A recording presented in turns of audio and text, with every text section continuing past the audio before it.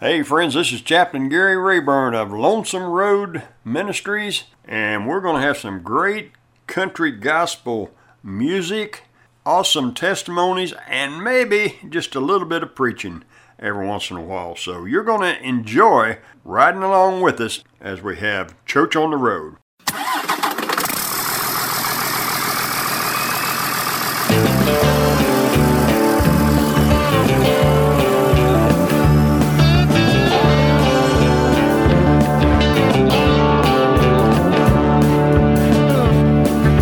Driving when the sun comes up, I'm driving when the sun goes down. The hum of 18 wheels, Lord, that's the loneliest sound. I spend all day chasing that old white line. I've been on the road so long, I've lost track of time. Now it don't matter where I'm going, I just gotta drive. I have that white line fever till the day that I die. I said 18 wheels are rolling on the road, it is my life. 18 wheels are rolling on the road, it is my life.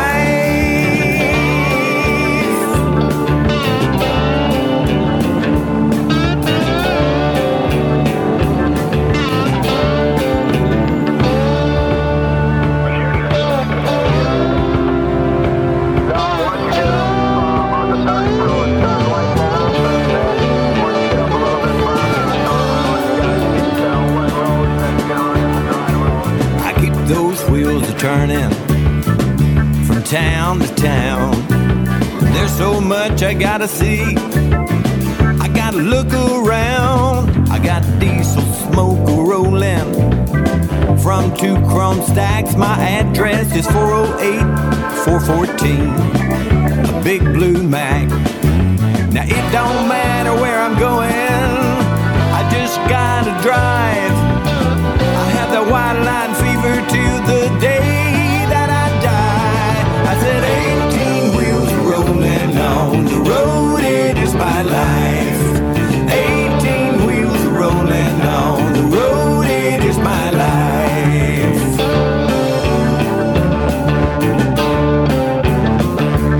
I said 18 wheels rolling on the road, it is my life.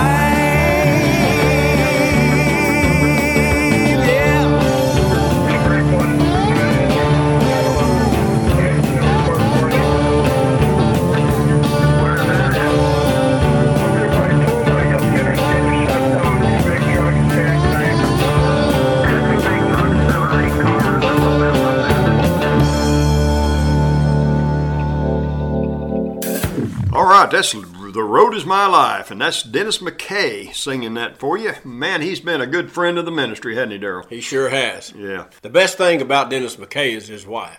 I heard that.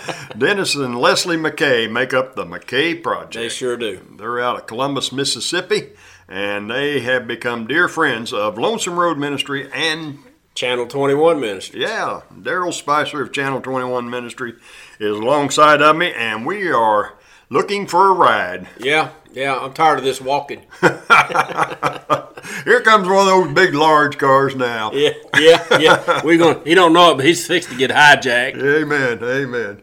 Yeah, he's pulling over. Looky there, Darrell. Driver, I know you're busy, but would you give us a ride for a little while? We got a story we want to tell you about a special, special man by the name of Norman. Gary, tell him about Norman. A man called Norman is the story that Darrell's referring to, and this was told by a friend of ours, Mike Adkins. Mike is from West Frankfort, Illinois, and this story goes all the way back into the, should I say it, back into the 80s, I believe it is. Yeah, back in the 80s, Gary. That's kind of 1980s, not 18. Yeah. Mike Adkins was the one that told this story, and a cassette tape ended up in the hands of Focus on the Family, and they aired this on their program back in the 80s, I believe it was, or maybe it might have been the 90s. Let's say the 90s. 80s makes it really old. Well, it was a long time ago. Back in the day. Yeah. A long time ago, they aired this on Focus on the Family, and it became one of their most popular programs, and they got so many requests for this program right here that they ended up going all the way to West Frankfort. Focus on the Family came to West Frankfort, Illinois, and made a movie of this story, A Man Called Norman. And we happen to have that on DVD, and we'd love to send you a copy. But this program that we're going to do today is taken right off of the DVD. You just won't get to see the pictures. It'll be a good picture in your mind because Mike does a great job of explaining what happened with Norman. Yeah. Mike has been all over the country, all around the world, sharing this, not only this story, but Mike also wrote a song, and this song was back in the 80s. This is one of the most anointed songs that you'll ever hear. Yes. The song is called Adoration, and we're going to start our program with that song right now. So, driver, I know you're going to be driving us down the road, and I know this is going to tear you up. So if you get too tore up, let's pull over on the side of the road at an exit somewhere. Yeah. Because this song is an awesome song, and what it does is it ushers in the Holy Spirit of God. Amen. And it puts you in the right frame of mind to listen to Norman. Amen. Well, I'll tell you what, Darryl, why don't you jump back there in the sleeper and see if this driver's got any Kleenexes, because he's going to need them. He's going to need them. Yeah. All he's got is toilet paper, but that'll work. What else he got back there? Just Charmin. The Charmin. Well, at least it's soft. Yep. All right. Okay, are we ready to plug this in and listen to Mike Adkins' Adoration? Praise, we praise, praise, praise, praise to the one who sent us his Son. Praise, praise, praise, praise, in one accord we praise you, O Lord.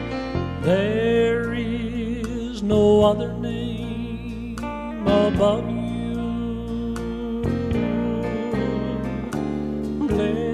Blessed be your name, God of Jacob, Shepherd of Israel, holy unto your name,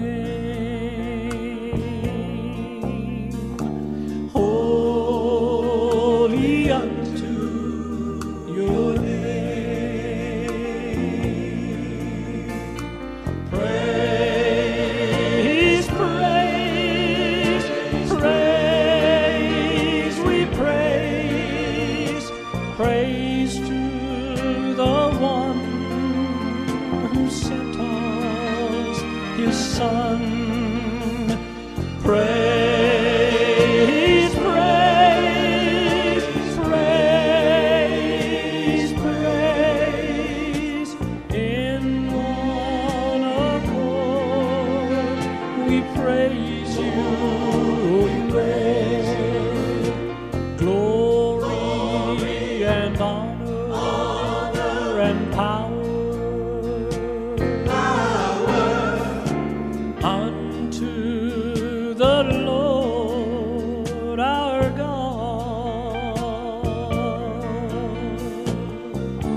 God of Abraham, faithful and true, holy, holy are you.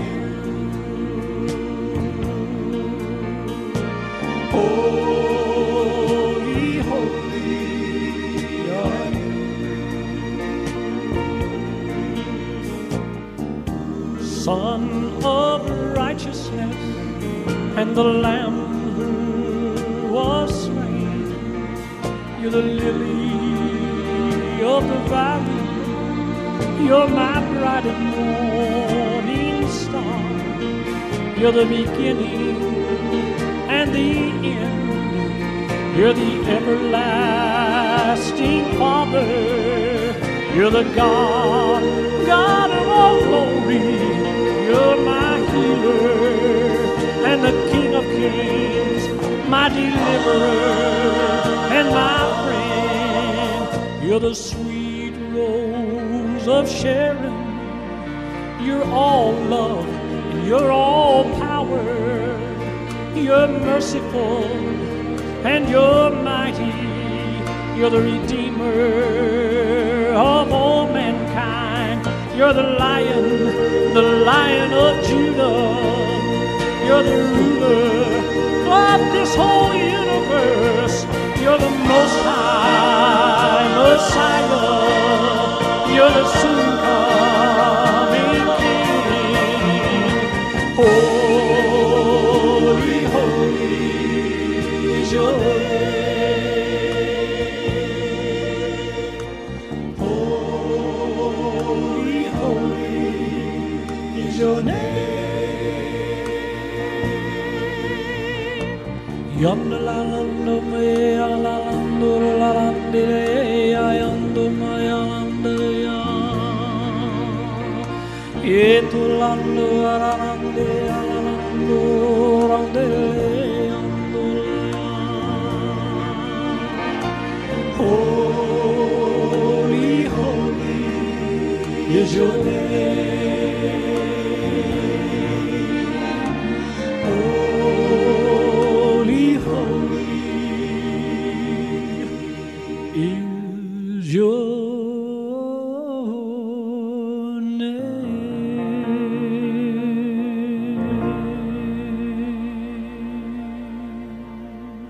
All right, Darrell, what do you think of that song, Adoration?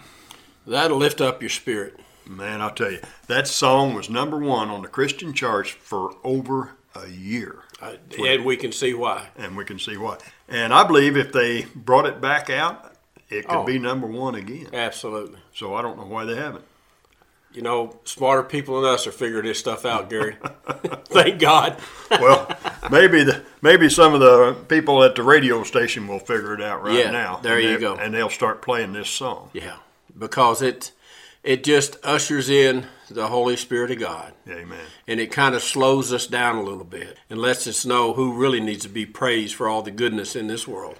All about Him. Amen. Amen. That'll preach. That will preach. So, hey, Darrell, there's a great story about how Focus on the Family decided to make this one of their programs. I sat down with Mike one day, and he told me how this all came about, and I recorded that, and I would love to play it right now. What do you think? I think that's great. Driver, you're getting ready to hear a wonderful story and a message about the goodness of God. Here's our good friend, Mike Adkins. This lady said, somebody sent us a tape, a man called Norman. I just testified to that story in a church somewhere. She said, somebody sent it to us, and she said, I listen to all these tapes in my car. Usually I don't have time to listen to all of them at work, so I listen to some of them on the way to work, on the way home, and I never get caught up. She said, I pushed play on yours, and you first thing out of your mouth, she said, I never heard you even, you was on the planet. She said, the first words I ever heard, you told about a miraculous healing that you'd seen. So I saw 3 people walk out of wheelchairs one day, and I was excited about it. And I told that at this church I went to after that. She said, I reached down to eject your tape because I figured we can't use that. She was calling me in behalf of the largest Christian radio network in the world at the time. They were on more stations around the world than any other place. I didn't know it. She said, I reached down figuring we can't use that on our broadcast, about a healing. She said, my tape wouldn't eject. My tape player wouldn't eject the tape. She said, never gave me trouble before, never gave me trouble since. She said, I had to listen to you because I was in heavy traffic. She said, all of a sudden you started talking about your neighbor Norman, and I got to laughing and crying. And she said, I took it into the head of the network and gave it to him, said, you better listen to this one. And he sat and listened. She said about an hour later we had to go in there and comfort him because he was sobbing. He had a heart for people, and that's what that story's about. And they say they called and said, do you mind if we play this on our network? They didn't know it, but I had just left television, totally left all of it behind because the Lord told me to. And by the way, 6 months later, the scandals hit all over the world, the television scandals. And now the Lord was opening a brand new door without me leaving my house. The world's largest radio network. They played it and they called and they said, we got 40,000 requests for copies of this tape, and all I was doing was telling what the Lord had done. That's the difference when men are just talking in the ministry or when the Lord is speaking through them, telling something He's done, lifting Him up. 40,000 copies, they said. I found out later they usually would print 1,000 copies to send out. That would take care of most days. And they said, we're getting ready to make a movie for the first time in the history of our ministry, and we want to know if we can come to West Frankfort, Illinois, and make that story into a movie. And they did, and it sold about 300,000 copies and went all over the world, that movie. Churches rented it. So many churches rented it, they finally put it out on DVD and VHS and everything else, and a book and all that kind of stuff, and that opened more doors, and I'd never left my house. And the Lord's teaching me these days, you just wait on me. I'm going to wait on the Lord and see what He wants to do, and go to Hardee's and go to Carmi if He tells me to, or stay home if He tells me to, or whatever He tells me. Here's Mike Adkins with his story of his neighbor, a man called Norman. I used to see him around town. Actually, everybody did. Small coal mining community. Seemed like everybody had a story about him. Everybody had a theory. I was digging around a tree stump. We'd bought a house and just moved in a few days before, and I was digging around an old tree stump. You know, I bet I've told this story 100 times. And every time I tell it, I remember something different about him. I started digging. I had my coveralls on, barefoot. It was a beautiful, warm summer day. My wife and girls had gone uptown, and I was kneeling around that tree stump. I was digging, and I wondered who lived around me. As I dug around that tree stump, I noticed an old house that really caught my attention. Large bushes had grown up around it. It seemed like it was abandoned. The front porch had sagged down on it. The windows were filthy. And I remember thinking, you know, somebody ought to really tear that old house down. And so as I dug around and looked around a few more moments, all of a sudden I saw someone come out of that house, that old abandoned looking, we called them haunted when we were children, house. And I couldn't believe my eyes. He'd come out the back door, but enough to one side of the house I could see him. And I recognized who it was. It was old Norman. I thought, God, how could you have me buy a house across the street from old weird Norman? Well, I don't mean to be unkind, Lord, but he acts strange. You know how he is. He walks up and down our main street twice as fast as most folks, while rubber galoshes flop on his feet instead of shoes. And he wears old overalls that are filthy and old hats. You can't tell the design, the original design. It's so grease and oil soaked. And he's got whiskers and big thick glasses that make his eyeballs look too large. And he acts strange on our main street in our little town. He walks up and down, and all of a sudden he'll stop and look off into space, and he begins to talk to somebody or something. Like that. And then he'll turn around and walk 2 blocks this way and stop and go, hi. And you had me, God, buy a house across the street from weird Norman. How strange is he? Sometimes I got to be gone. I work in the mines, and would Norman come across and harm my family while I'm gone? Is he weird? I'd heard rumors about him around our town. While I was in the barber shop one day, the conversation somehow turned to Norman. Somebody said, you know, Norman that everybody sees around town all the time, I know what made him that way.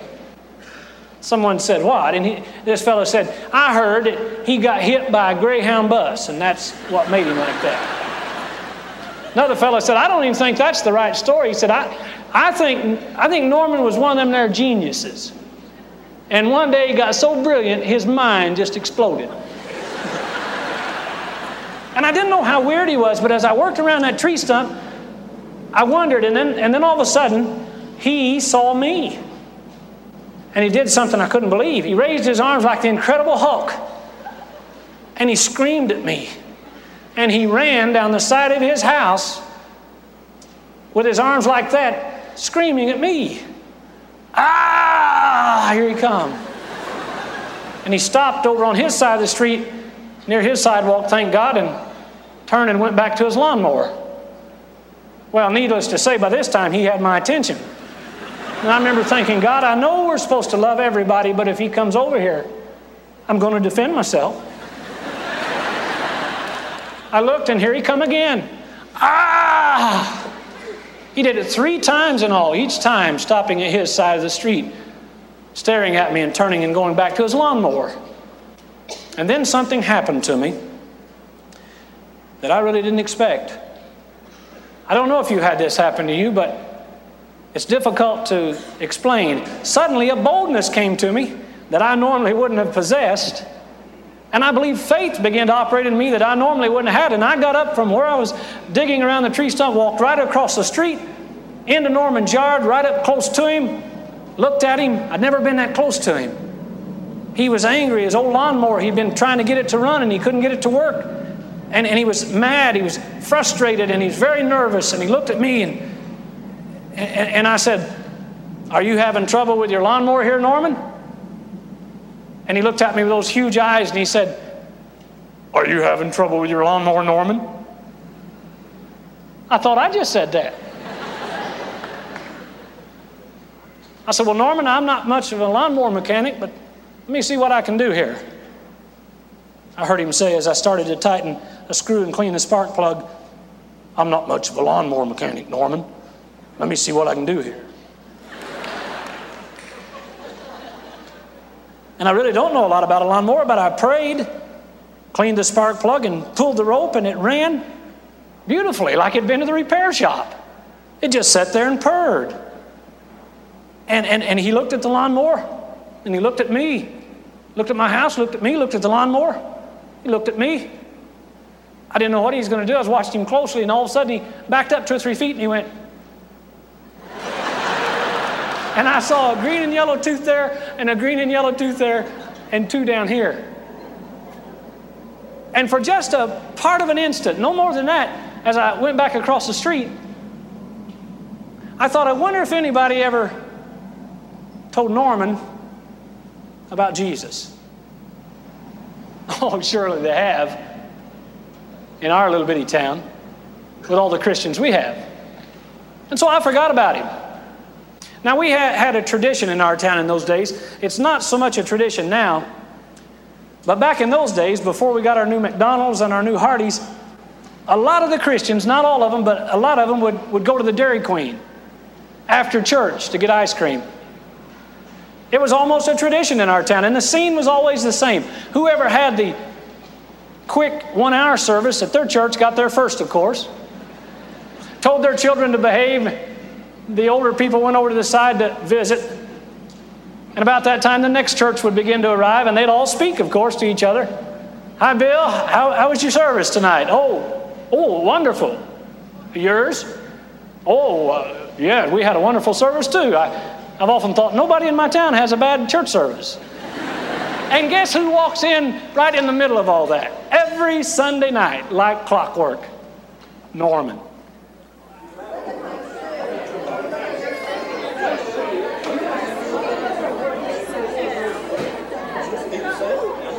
And you know what we do? Well, sure, you know what we do. The whole place is full of nothing but Christians. I think some of you already know. We ignore him. For some reason, we act like he's not there. I've often wondered why. And I do the same thing.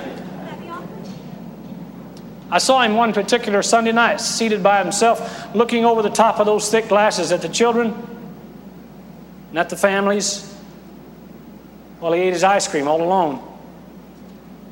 Something seemed to say to me, why don't you go over and spend a moment with Norman and maybe tell him about Jesus? I thought, me?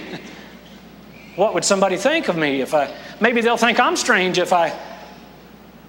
But then I got up as if to buy an ice cream. He was seated near where they sold the ice cream, and I bought a little ice cream and sat down quickly before anybody could see me.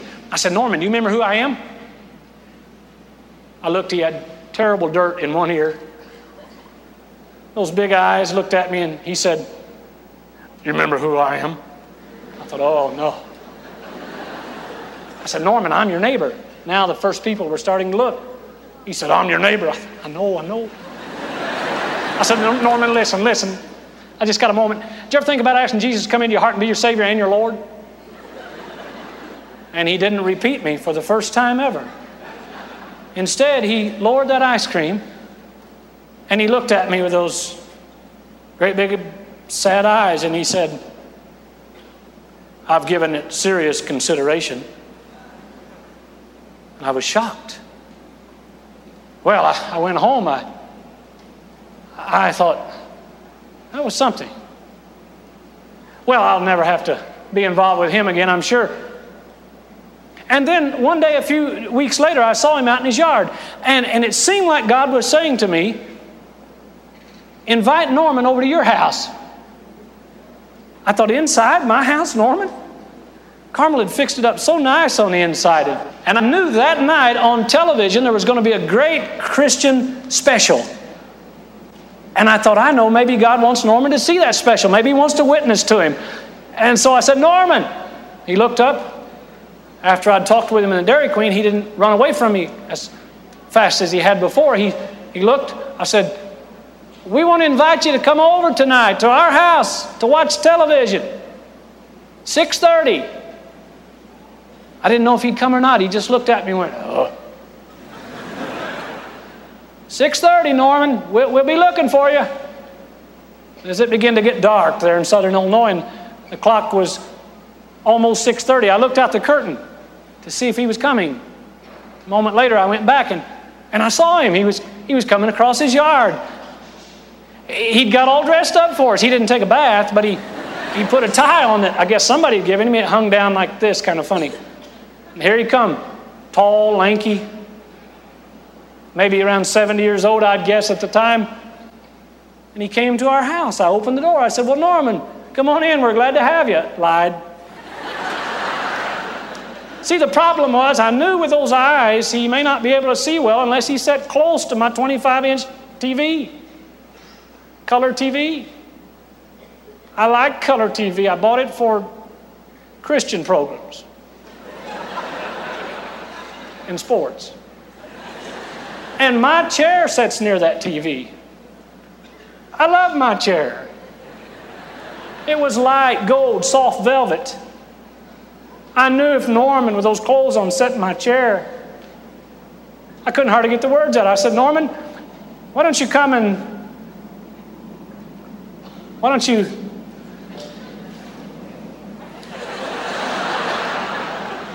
sit in my chair? He said, thank you, and I helped him sit down and put the leg rest out on that lazy boy, and then we sat back, my wife and I, to watch Norman watch TV. It was kind of fun to watch him. After an hour or so, when the special was over, he said, I guess I'll go home now. Thank you very much. I helped him out of the chair, walked him over to the door, and opened the door for him and turned the outside light on. I said, Norman, watch the steps. Don't trip and fall down the steps. And he started across my yard. I said, good night, Norman. Maybe I'll have you come back sometime, Norman. Watched him cross the street into his yard. That old dark house where he lived all alone. Found out from a neighbor later that the reason Norman was alone, Norman's father, working in a coal mine, the first day he went to work, the roof fell in on him and killed him when Norman was just a little bitty boy. I told my wife a few days later, I said, I think I'm going to go over and see if he'll allow me to go inside his house. I had no idea what I'd find, and I couldn't believe my eyes when he welcomed me into his house. Hi, Norman. Hi. Your neighbor Mike across the street. Remember? Yeah, I thought I'd come over and see you a minute. I couldn't believe that house. There was dirt everywhere. Dust. When you shook the curtains, dust. I couldn't believe the wallpaper that was falling down. Rain had gotten in the ceiling, and wallpaper was falling off the walls. I saw an old tin can with an old big spoon in it, and realized that probably for years Norman had been eating lasagna, spaghetti, and that kind of thing cold out of that can. And then, much to my shock and surprise, the Spirit of God suddenly, a few days later, said to me, why don't you take Norman with you somewhere just for fun? I thought, Norman, just for fun? I wonder if he ever has any fun, just really does something for fun. And I thought, where would I take him? And then I thought, I know, the St. Louis baseball game to see the Cardinals. I saw him out, and Norman, you want to go to the St. Louis baseball game with me? One of these days, I'll get us tickets. He said, okay. I said, all right, I'll pull across the street in a few days. I'll let you know when, and I'll pick you up in the car, and we'll drive almost 100 miles now to St. Louis. That day came, I backed my car out of the driveway, pulled over in front of his house, honked the horn, and I couldn't believe my eyes. I got out of the car to see him coming out of his house and across the street. It was hot, baseball weather, very hot time of the year, and here he come out of his house with a great big long winter itchy tweed overcoat on. Went from here almost down to touch his toes. He's so tall and lanky anyway. And when he walked across the yard in that old coat, I thought, oh no, he can't wear that coat to the ball game. What if somebody sees me with him? What if somebody sees me that knows me? What will people think? So I said, Norman, listen, you won't have to wear that coat now. It's hot. You won't need the coat. Leave the coat home, Norman. You won't need the coat. He said, I'd kind of like to wear it. I said, Norman, you won't need it now. Why don't you leave it home, Norman? I'd kind of like to wear it. I said, get in the car, Norman. We got in the car, and I turned the air conditioner wide open, and we drove 100 miles to St. Louis. I was looking at him in that old stupid coat. So I started thinking, how can I get him to take that coat off? So I thought up a plan. When we got to the parking lot across the street from the stadium, and he got out of the car and took the first few steps away from the car towards the ball game, I said, Norman, wait a minute. Now listen, I've been thinking about this, and I'm not going to go in that stadium with you if you wear that stupid old coat. Give me the coat, Norman. It'll be safe in the car. I'll lock it up here in the back seat. Nobody will bother it. In fact, Norman, if you don't give, I said, Norman, if you don't give me that coat, I'm going to go home right now. We're not even going to go to the ball game, and I mean it. And I try to look like I'm in it. And reluctantly and slowly, he took the coat off. He handed it to me, and I put it in the back seat and locked the door on the car and turned around to see him. He had started away from me towards the stadium a few feet, and all of a sudden I saw why he had that long coat on. He had on 2 pair of dress pants, one on top of the other, of course, and both of them were ripped all the way up the back. I said, Norman, come here, let's put your coat back on you. We put his coat on him, we started in the ball game. When we went through the turnstile, sure enough, the first guy I saw, he didn't know me, but he had a big transistor radio under one arm, great big boombox kind of thing, and something to drink in this hand, and he had cut off pants about here and no sleeves in his shirt and Brillo pad hair, and like he was wanting to show muscles, but he didn't have any. And as he walked by, bebopping in the ball game, he looked at Norman and never batted an eye. Looked at me and stopped and went. I tell you, we live in a funny world. Norman and I went inside the ball game and sat down. We found our seats and we began to watch the game. It started. I said, Norman, look, you like baseball? But Norman, he wasn't looking. He kept looking at the people. Yeah. Go, get it going. Go. All right. I love this game. You want a hot dog? Peanuts? He said, never seen this many people. One place before. Almost 30,000 that day. He said, I was only out of our little town once in my whole life before this. Went 30 miles one time. I said, well, yeah, there's a lot of people, Norman. Watch the game. The Cardinals, they got a guy on first. He might steal. He wasn't going to watch. I began to watch, and all of a sudden a guy came by and said, hot dogs, get your hot dogs. I said, oh, Norman, you want a hot dog? Have you ever eaten a hot dog at the ball game? For some reason, they're better than anywhere else. You want a hot dog, Norman? He said, I think I'll try one. A little mustard. He ate one and then another one. And a few minutes later, 2 more. And another inning later, a couple more. I bought him soft drinks, peanuts, popcorn, nacho cheese, ice cream, everything they sold at the ballpark except beer. By the 3rd inning, we'd tried it. And you could look around our feet by the 3rd inning. It looked like we'd fed the animals at the zoo. We were just... He was still looking for the guy with the hot dogs. I saw him all of a sudden perspiring heavily. I started to reach over and try to make him comfortable. And then an idea hit me. I said, Norman, while you're seated, nobody will know about your pants. Let me help you slip out of that coat and we'll drape it over the seat and you'll be more comfortable. Well, we did. And when I got the coat off of him and just draped it over the seat, he seemed like he was so much more comfortable. I went back to watching the ball game. It was good. It was close. And all of a sudden, everybody stood up like they were leaving. And then I remembered, every baseball fan knows there's a 7th inning stretch. And I forgot about Norman's pants, and I said, Norman, let's stand up and stretch like everybody else. It feels good. We begin to stretch. And as I stretched and looked around, the guys right behind us were going. I said, Norman, I think me and you better sit down. I told my wife when I got home, I said, honey, I had a lot of fun with him. I really did. And besides that, I thought, that's what Christians really ought to do, I guess, is reach out to somebody. And so I looked in my closet, and I had an old brown suit that I really didn't wear a lot anymore, and I thought, I'm going to give this old brown suit to Norman. Went across the street, kind of held it up extra high. Knocked on his door, and I said, Norman, I brought you a nice suit. Of course, I didn't tell him I wouldn't wear it anymore, but for Norman, it would be nice.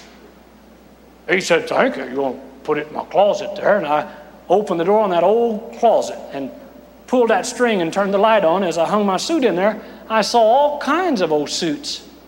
Clothes that you wouldn't want. Clothes that maybe even the Salvation Army, the Goodwill, wouldn't even want. Over the years, I suppose somebody had brought them to Norman. And I hung my old brown suit in there with all the rest.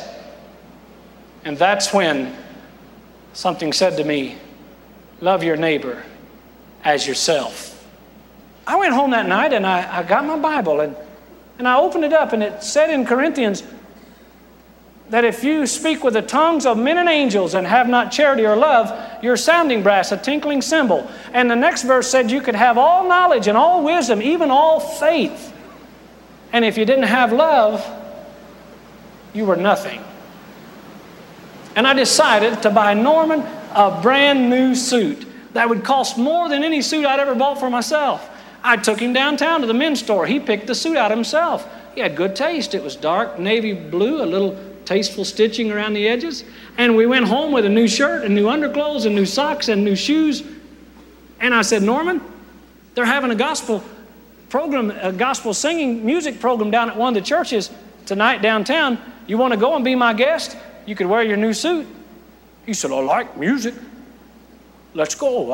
I said, Norman, if we go, you got to do one thing. What's that? I said, are we pretty good friends by now, Norman? Yeah, so pretty good buddies. I said, well, Norman, today is your day. I said, today? I said, today, Norman, is your day to take a bath. He said, it's been a long time since I took a bath. I said, well, Norman, why have you not taken baths regularly? And he said something I'll never forget. He said, because I figured who'd care. I said, well, you got to have a bath tonight, Norman, because you don't want to get ring around the collar in that new shirt. And I went to the local grocery and bought a bar of lava soap and a big sponge and SOS pads. And I cleaned out his tub, threw all the paper sacks out there first that he'd been collecting for years. Put the rubber stopper in the bottom of it, turned the hot water faucet on, and it fell in the tub. I went across and got some tape, came back and taped it up. It leaked, but it worked. And I said, now here's the plan, Norman. I'm going to go in your living room because I'm not interested in looking at you. And when you're clean, You holler for me, and I'll come in and see if you're really clean. I went in the living room, and I heard him in there in the tub going, loop, loop, loop, loop. Seemed like he kind of liked it. He said, okay, I'm clean. I heard him, and I went in there, and I looked at him, and I couldn't believe my eyes. It looked like he just smeared mud. I said, Norman, I don't think you got the idea of what I'm talking about here. Norman, I'm saying you need to be clean. We're talking clean city here, Norman. Give me your head, Norman. He bent over and I got a headlock on him. I didn't hurt him. But I got him where he couldn't get away, and I took that lava soap and that sponge and I began to scrub his head. And I heard him going, And I looked, and all of a sudden a little bit of white was showing through. I scrubbed some more. And began to realize he had beautiful white hair. I said, put your face up here too, Norman. He went. I scrubbed his face, his ears, his neck. Then I handed him that sponge and that soap, and I said, listen, big boy, from there on down belongs to you. Get it clean. I went back in the living room. He said, I'm clean. I came back, pulled the curtain. I said, not good enough, Norman. Went back in the living room. He said, I'm clean. We repeated that process maybe half a dozen times. And finally, when he was finished, he had water all over the floor. He had water all over me. He had water all over the walls. But you could rub your thumb anywhere on his body and he'd squeak. He was so clean. I bought him a new toothbrush and toothpaste. He brushed those 4 teeth over and over and over again. I shaved those whiskers off of him, cleaned his glasses, put them on his face, styled his white hair. He got his new clothes on. I tied his tie, and I stepped back to look at the finished product. He looked like a state senator, a deacon. We went to the gospel singing. I tell you what I did, because I still need to be delivered of a little bit of meanness. I waited on purpose for those folks who come to say, well, we're glad to have you, Brother Mike, for the singing, and who's your friend? I waited on purpose for them to reach over and take his hand, and the moment they took his hand, I'd say, that's Norman.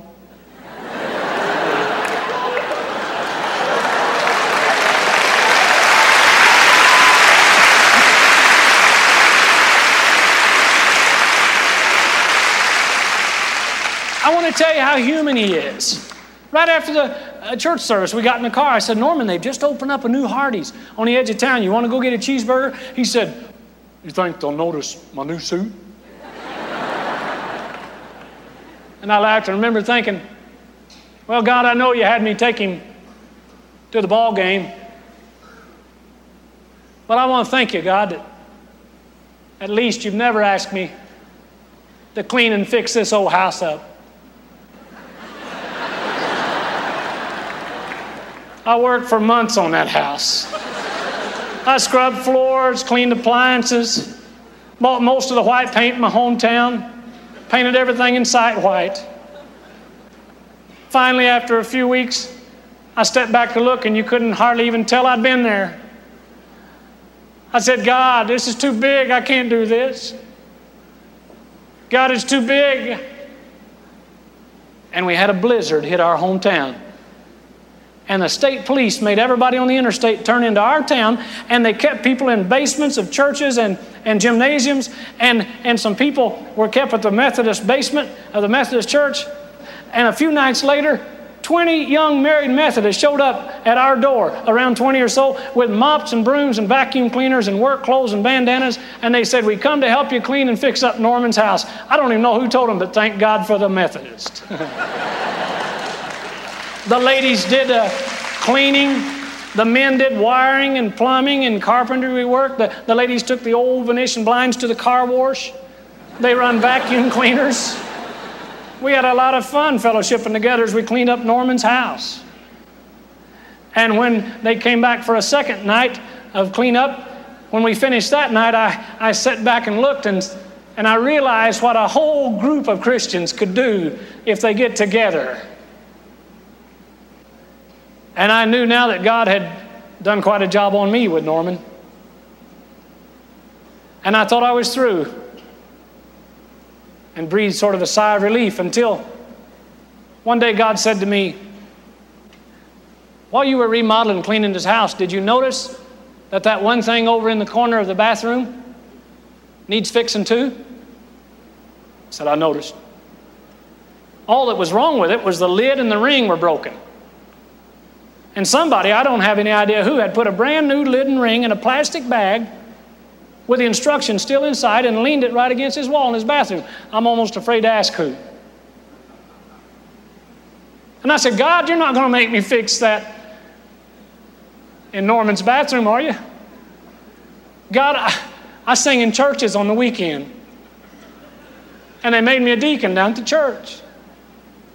And I got a blue pinstripe suit. And I got chair seats at the high school basketball games now. You wouldn't make me repair. I did everything else in here, and I wouldn't do it. I wrestled with that. For 3 days, I wouldn't do it. It was a miserable 3 days. And I didn't tell my wife about it because I knew what she'd suggest. One night, that third night, we were seated in our living room watching television. She was back in her chair reading the new Sears catalog that had just come in. And I couldn't stand any longer. I just turned around and I said, I'm not going to do it. She's lived with me a long time. She just looked at me and went.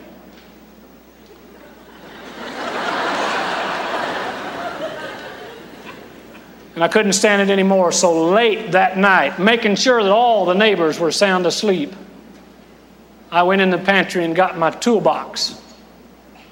I put my coveralls on, put gloves on my hands.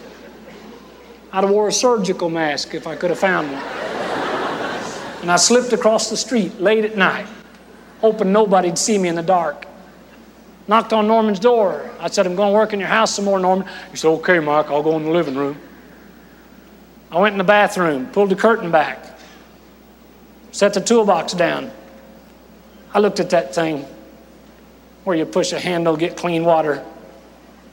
It was so dirty, I thought, I'm not going to touch that thing. Even if I got to work on it, I'm not going to touch it. I see the problem. One of the bolts is broken, the nuts fell off. There's only one left. I got the wrench out of the toolbox to see what size wrench I'd need. Couldn't make it work. I tried another one. Thought, don't touch that thing. Finally found a wrench that, no, that's still not right. I almost touched it. I found out something about those things that night. You know, you got to hug them things to work on them. And finally, the only way I could get that nut off that bolt, I had to lie down in Norman's floor and crawl up underneath. And finally, I got a wrench on that nut. And it was old rust and dirt, and when I'd move it, it'd hit me right in the face.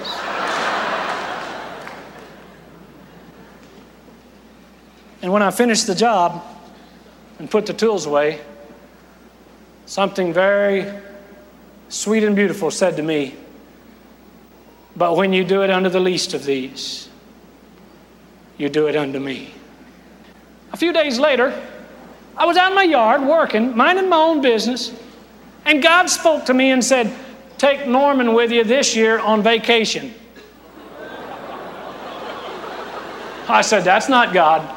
No, that's not God. That's my imagination. See, God, I mean, if that was God, he'd know, because he knows everything, that we had planned on going to Opryland in Nashville, Tennessee.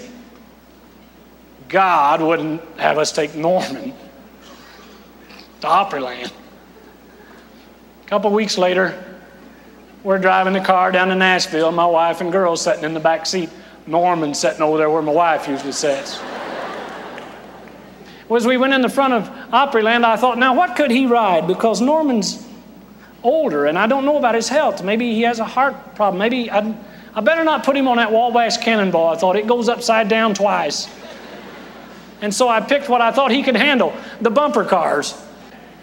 I told him how to operate the car. I said, Norman, you'll have to push the pedal turn the wheel? And I thought he understood. He said he did. And we went outside the ride, my girls and I and my wife, to watch Norman. And the ride started. And in just a moment, he got everybody on the ride caught down at one end of the rink with his car sideways. Had them pinned in with his car. And they started getting angry. And they were yelling at him. Then he was trying to get it going, looking at us. And we were laughing. My girl said, Dad, look. Norman's got everybody caught. And suddenly somebody got loose. And they came all the way around the open part of the rink. And they wanted to hit somebody before the time ran out on the ride. So there was Norman sideways. So naturally, boom, they hit his car. And when they did, he really tried to get it going in. And one by one, they would come around and hit him. And at first he laughed and we laughed. Tears were running down our face. I couldn't believe it was happening. Norman, our woman had upped him. And then all of a sudden I noticed his face. He wasn't laughing.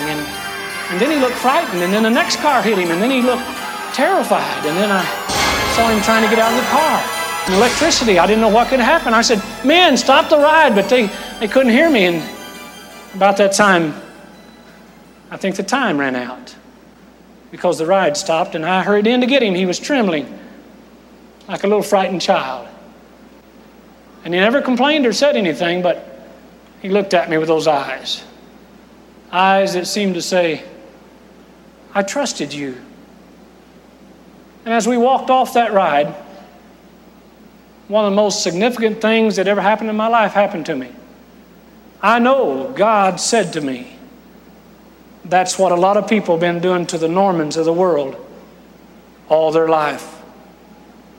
They've been hitting on them. I thought about my Norman, how high school kids had thrown snowballs at him in the wintertime. And everybody laughed when they hit him, except Norman. I wondered even if I, as a child, had made fun of him. Well, we came home and I thought, well, God, I've learned my lesson.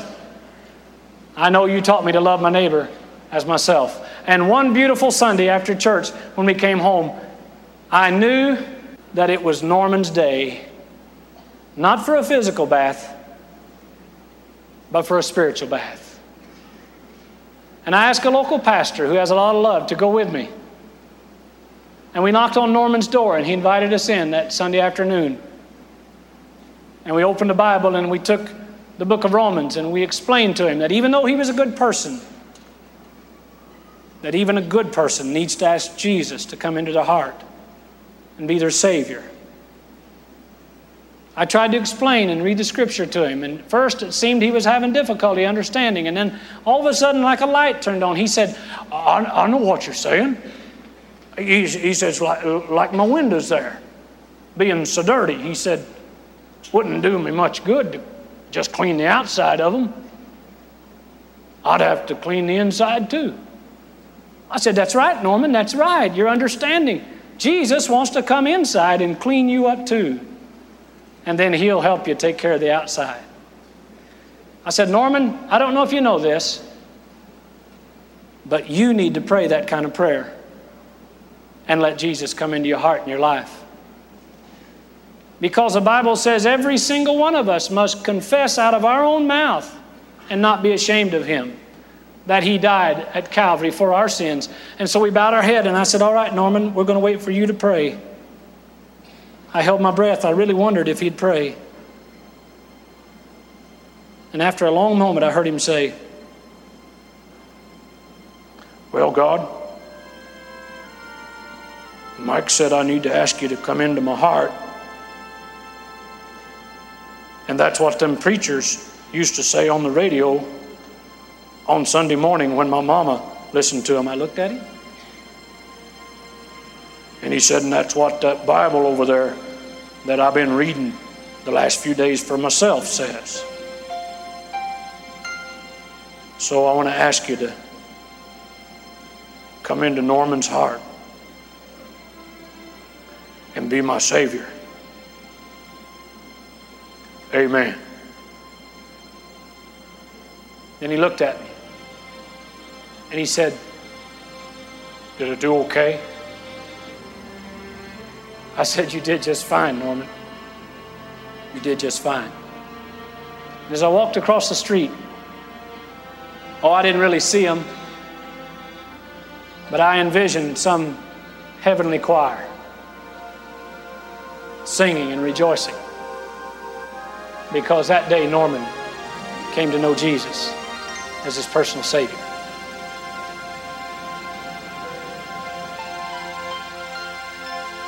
It's been a long time now since I first helped Norman out there in the yard with his lawnmower that first time. But I've learned that there are Normans out there of every kind. Very wealthy and very poor. Normans of all different levels.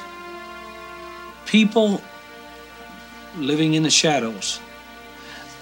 And they need you and me to care about them and to reach out, to help them be what they can be. And the reward? The reward is, well, Norman, you remember this is the very place when you asked Jesus to come into your heart. Yeah, that's right. You remember that day? That's right. I got to tell you, Norman, when I first met you, I was kind of scared of you. I didn't really know you, you know. But now that I've Lauren, I guess. known you a while, I hope that when you and I get to heaven, that my next door neighbor is a man called Norman. Hey, got an idea. Let's head over towards the Dairy Queen Yes, well, and get an ice cream. thank you, man. Sound like a good idea to you, huh? Well, drivers, we sure appreciate you letting us ride along with you in the cab. But we don't want to leave you until you know that you know that you know if you died today, if you'd go to heaven or not. We want to make sure that you're saved and on your way to heaven. And if you've never asked Jesus into your heart, it's a simple little prayer.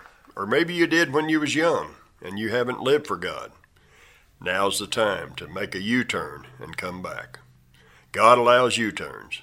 All you have to do is pray from your heart and ask Him to come into your life. Just pray a simple little prayer like, Lord Jesus, forgive me for my sins. I surrender my life to you. Come into my heart, and I will live for you from this day forward. In Jesus' name, amen.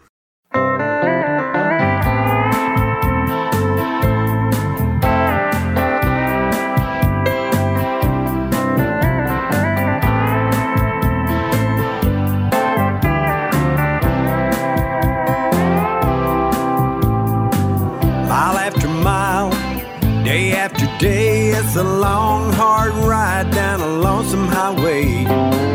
Wheels are humming like a sad old song. Windshield wipers singing along. Take me home, back where I belong. Kinda lonely in this cab alone. Just me and Jesus down a lonesome road. Playing on the radio, Merle Haggard singing me back home. Take me home, back where I belong. It's taking me home, back where I belong. It seems like years since I've been gone. This old road, it never seems to end. It's taking me home, back where I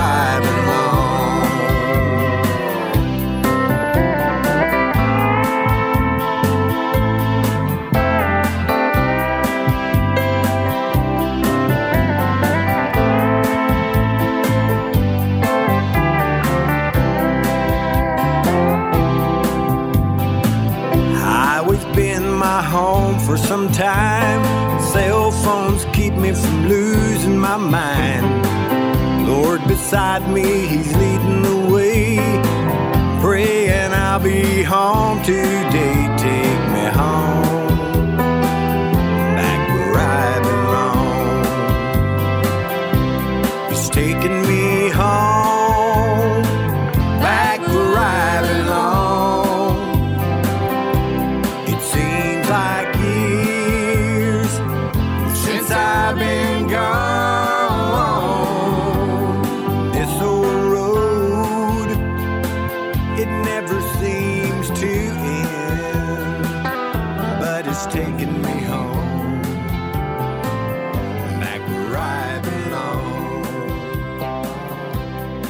We sure appreciate you listening to this message today, and we hope this message blessed you today, and we want to hear from you. You can call me, Chaplain Darrell Spicer, at 615-663-3199, or You can call Chaplain Gary Rayburn, Lonesome Road Ministries, 618-383-2107. And remember this, friends, Jesus loves you, and we do too. We'll talk at you later.